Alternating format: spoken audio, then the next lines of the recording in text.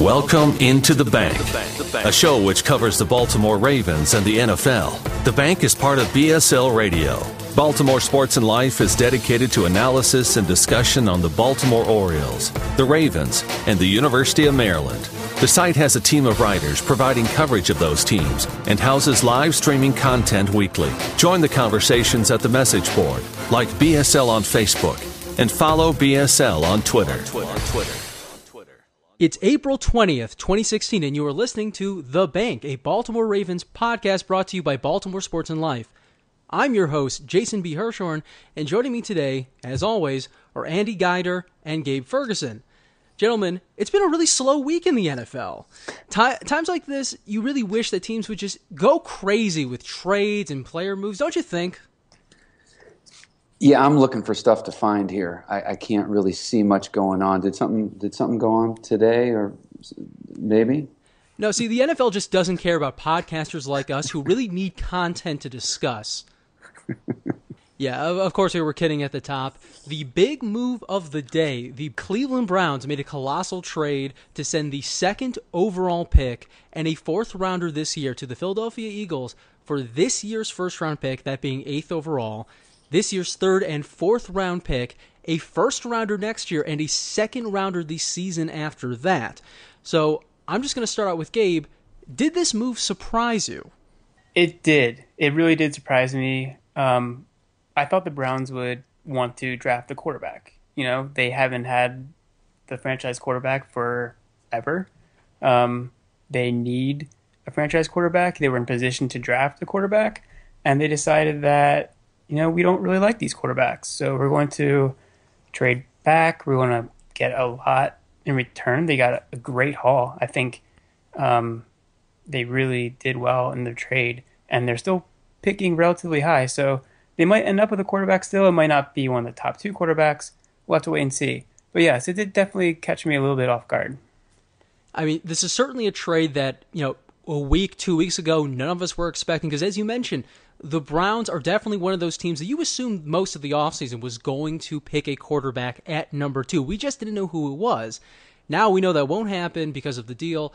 If you decide that the quarterback that's going to be available, or maybe all of the quarterbacks possibly available to you, are not worthy of being franchise guys, not worthy of being top 3 picks, you know, it makes sense to trade down. You get much more value. I mean, the Browns have set themselves up, just like the Titans did earlier this month, with just a bevy of picks for the future. It allows you to be a little more selective with your choices and allows you to actually build faster overall. You can really get that organization turned around much more quickly with all these extra selections.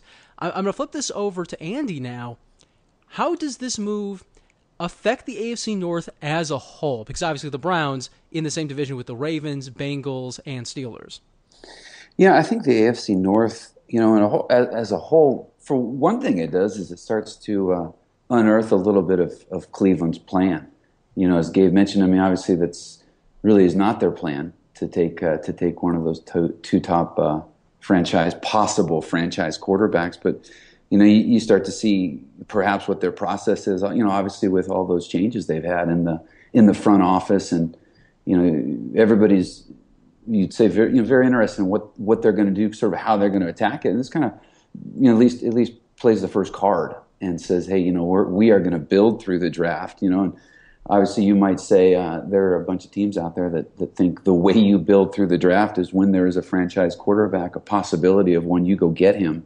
But clearly that's not the way the Browns look at you know, how they're going to approach this draft. And who knows? Maybe they think that you know, they have a guy in their building right now from the Redskins. But I'd say that's a long shot. But you know, you never know exactly what's going on with the Browns. But you know, at least this starts to show you a little bit what their mindset might be. And I think the other thing it does, you know, for Baltimore, you know, it's almost like these teams, you know, starting with San Diego.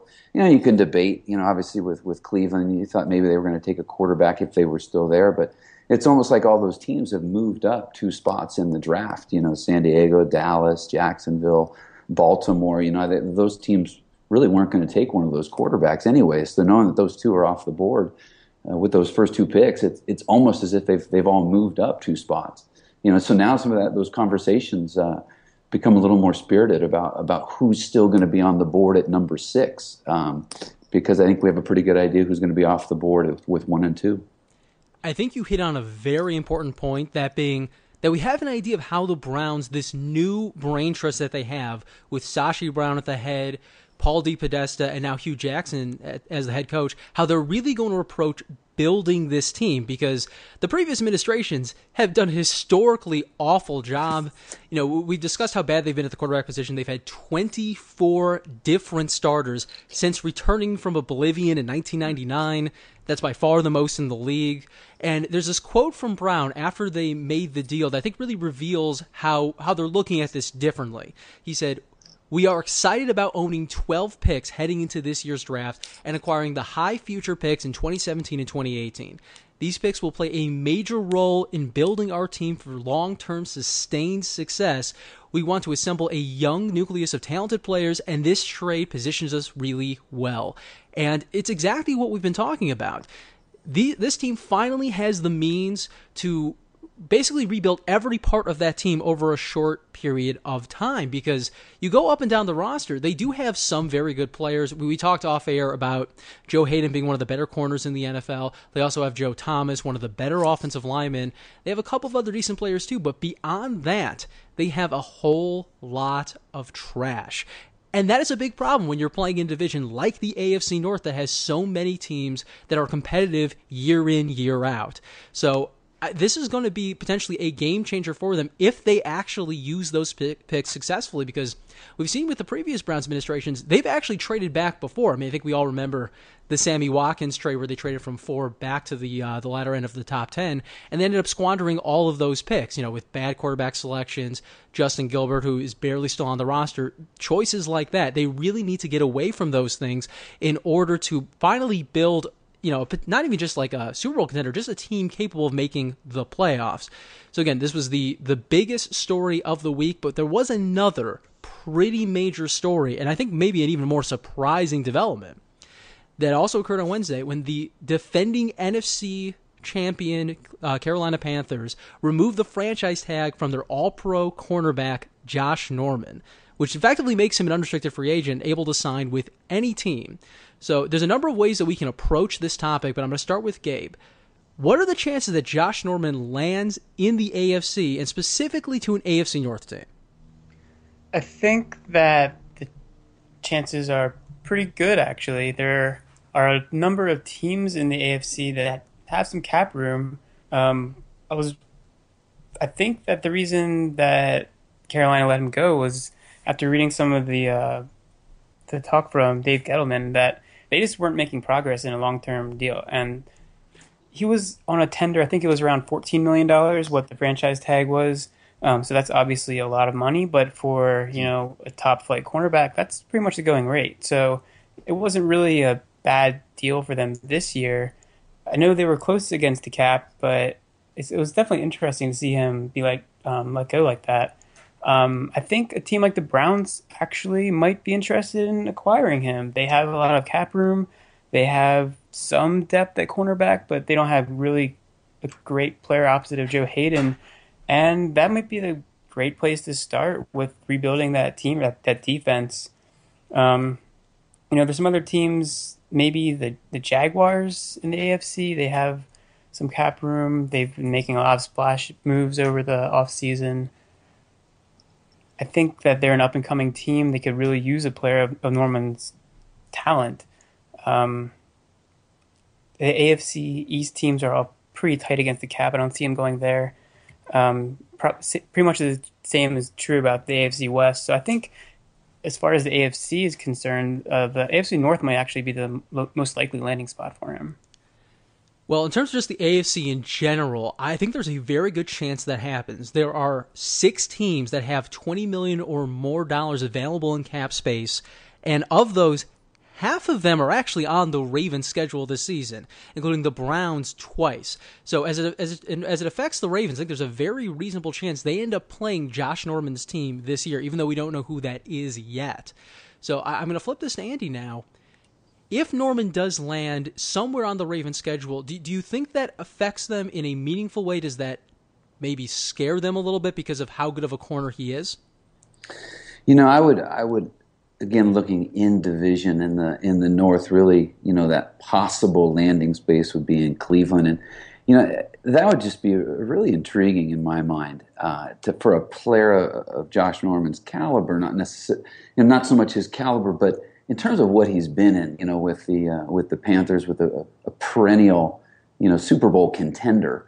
It'll be interesting to see what he thinks and how he approaches free agency. If it's just going to be a cash grab, or if the team that he lands on, if that culture, that organization is important, and who knows, maybe that's part of Cleveland's plan, that the way that they're going to approach this offseason with this money, that maybe they will be an attractive landing spot to him. I think from the Ravens' point of view, or I think that really if it is the Browns, it's I'd have to agree with what you had said, that Sashi Brown had said earlier, that this is going to be a long rebuilding process for the Browns.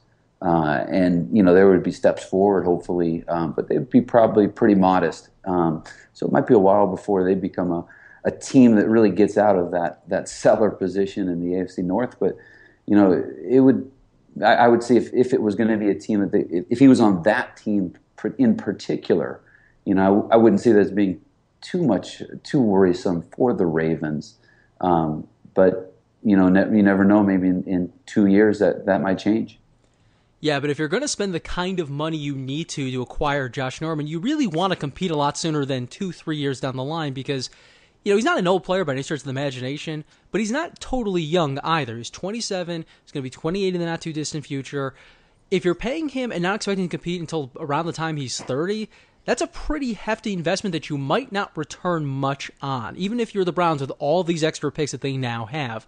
So that's why I think it's a little more likely he would go to a team that either just has so much more cap room that just doesn't even really matter. Like the Jaguars have 50-some million available. They literally have to spend more just to meet the cap floor. So bringing in someone like Josh Norman just makes more sense for them, because even if they don't totally capitalize on him, he's such an important player to any defense. He would certainly fit the scheme of Gus Bradley, defensive coordinator who came from Seattle and loves those big, aggressive, physical corners. I think that's a little more likely, but again, that is a team that the Ravens have to play this year. Now, let's transition to one other topic, because we didn't get to discuss this last week. The schedule is out for every NFL team. That includes the Baltimore Ravens. We talked about the teams that could pick up Josh Norman around their schedule. Let's talk about all of those teams.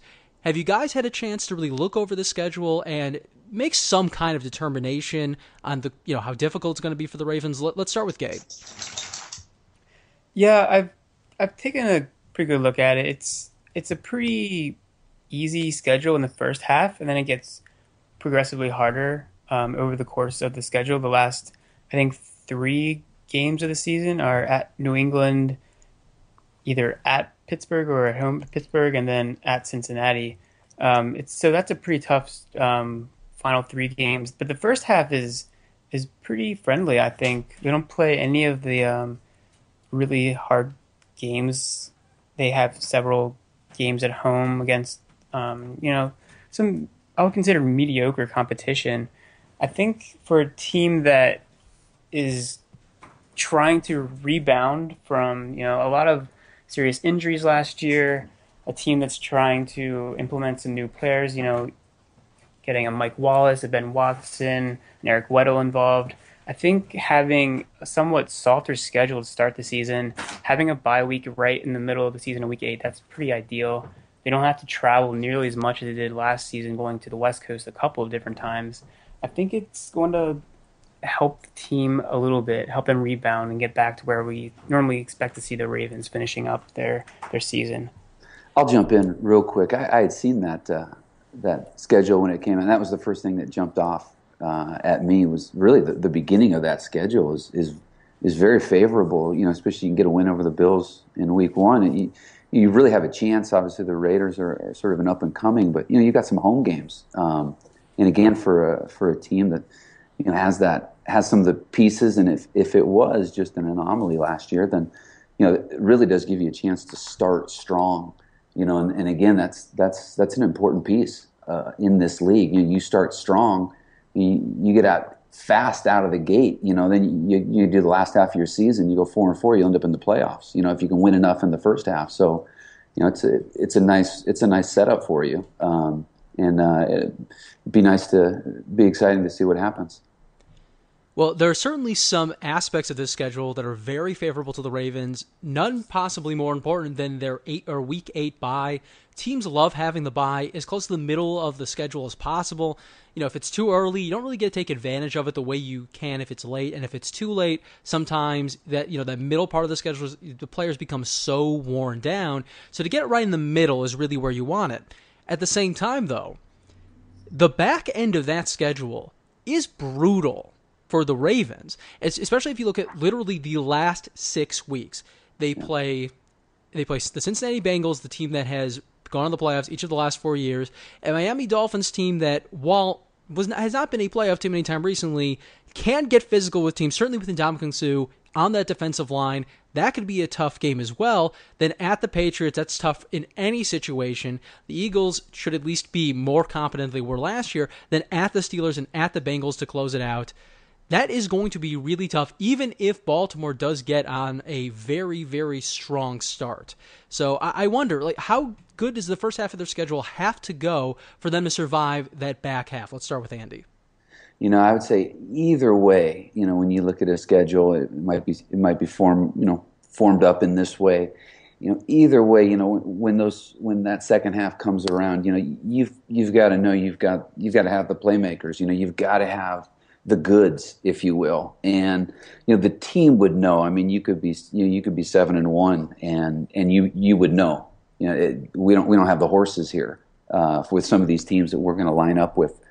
So I think it's really a little bit more on the inside there. The record might be one thing, but the team will know. The team will really know what's going on as it lines up, and there's no doubt. Yeah, as you look at that, you see a lot of Bengals and Steelers lined up, and you get to go play the Patriots too. So hopefully you'd sort of line up and say you'd hope.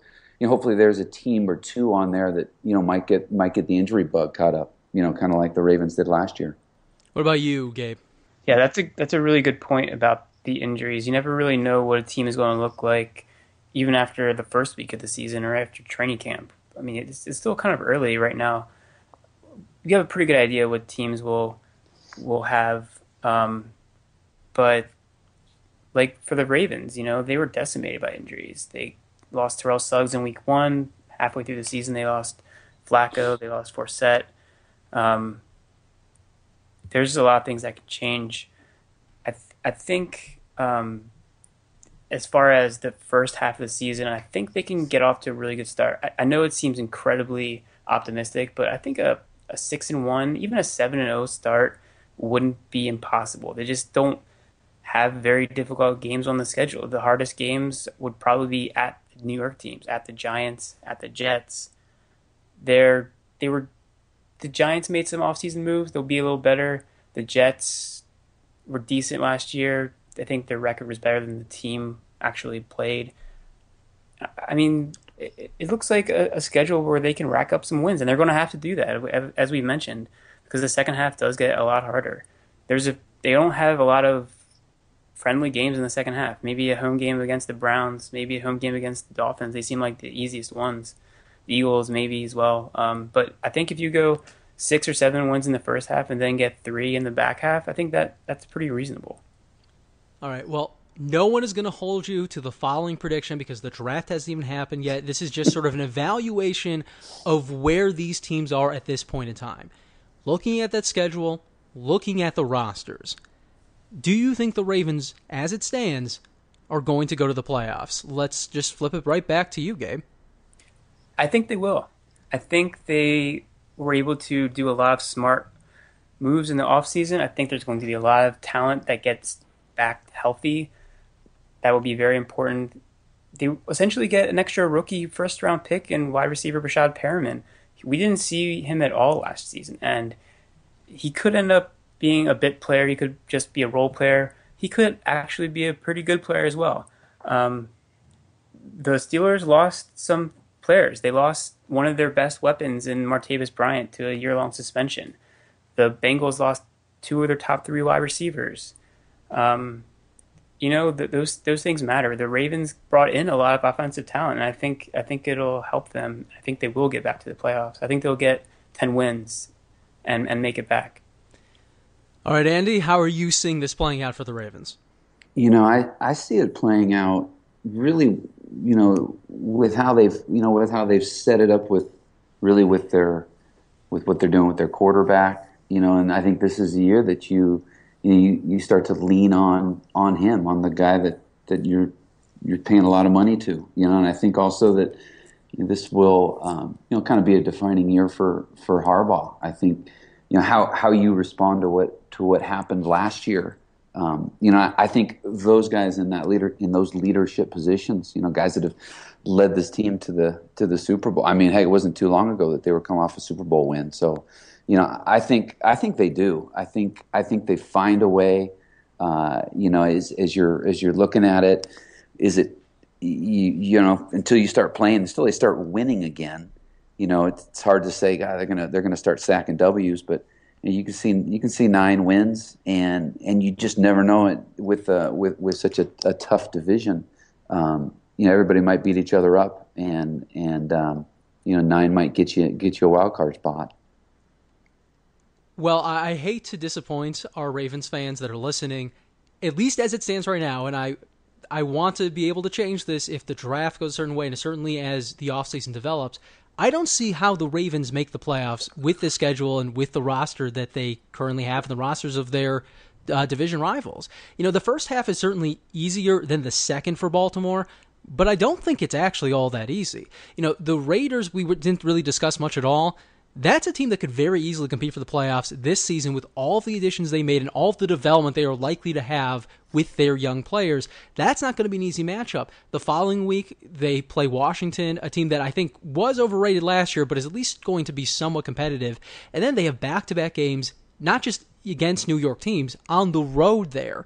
I don't think that does the Baltimore Ravens any favors, and as we already discussed, that back end is just the schedule of death. It's not impossible, I suppose, if the draft goes really well, but if they pick up a really big player at number 6, let's say Miles Jack falls to them, which long-term would be fantastic for that team, I don't know how much it's going to help them early on the schedule, and later on I'm not sure it's going to matter as much because, as we discussed, that schedule is so difficult. And you brought up the point, Gabe, about Rashad Pyramid coming back. That is going to probably help them in the long run. I don't know that's going to help them that much this season. He was one of the rawest receivers coming out last year that had first-round potential, and he didn't play a single snap in the preseason or in the regular season last year. So I think he's going to take a fair amount of time just to get going. And, maybe he'll hit his stride sometime during the second half of the schedule, but it might just be too late at that point. Again, we'll have to see what happens in the draft and how all of these things develop, but I see this a little differently than I think you guys do, but that's why we're all on this podcast together, to share our views. No doubt, and we'll find out starting on September 11th. Yes, of course, the perfect day to start out any NFL season. Yeah. Anyway, thank you so much for listening to this podcast. Again, this is The Bank, a Baltimore Ravens podcast brought to you by Baltimore Sports and Life. I'm Jason B. Hirschhorn. With me, as always, Andy Geider and Gabe Ferguson, and we'll talk to you guys next week.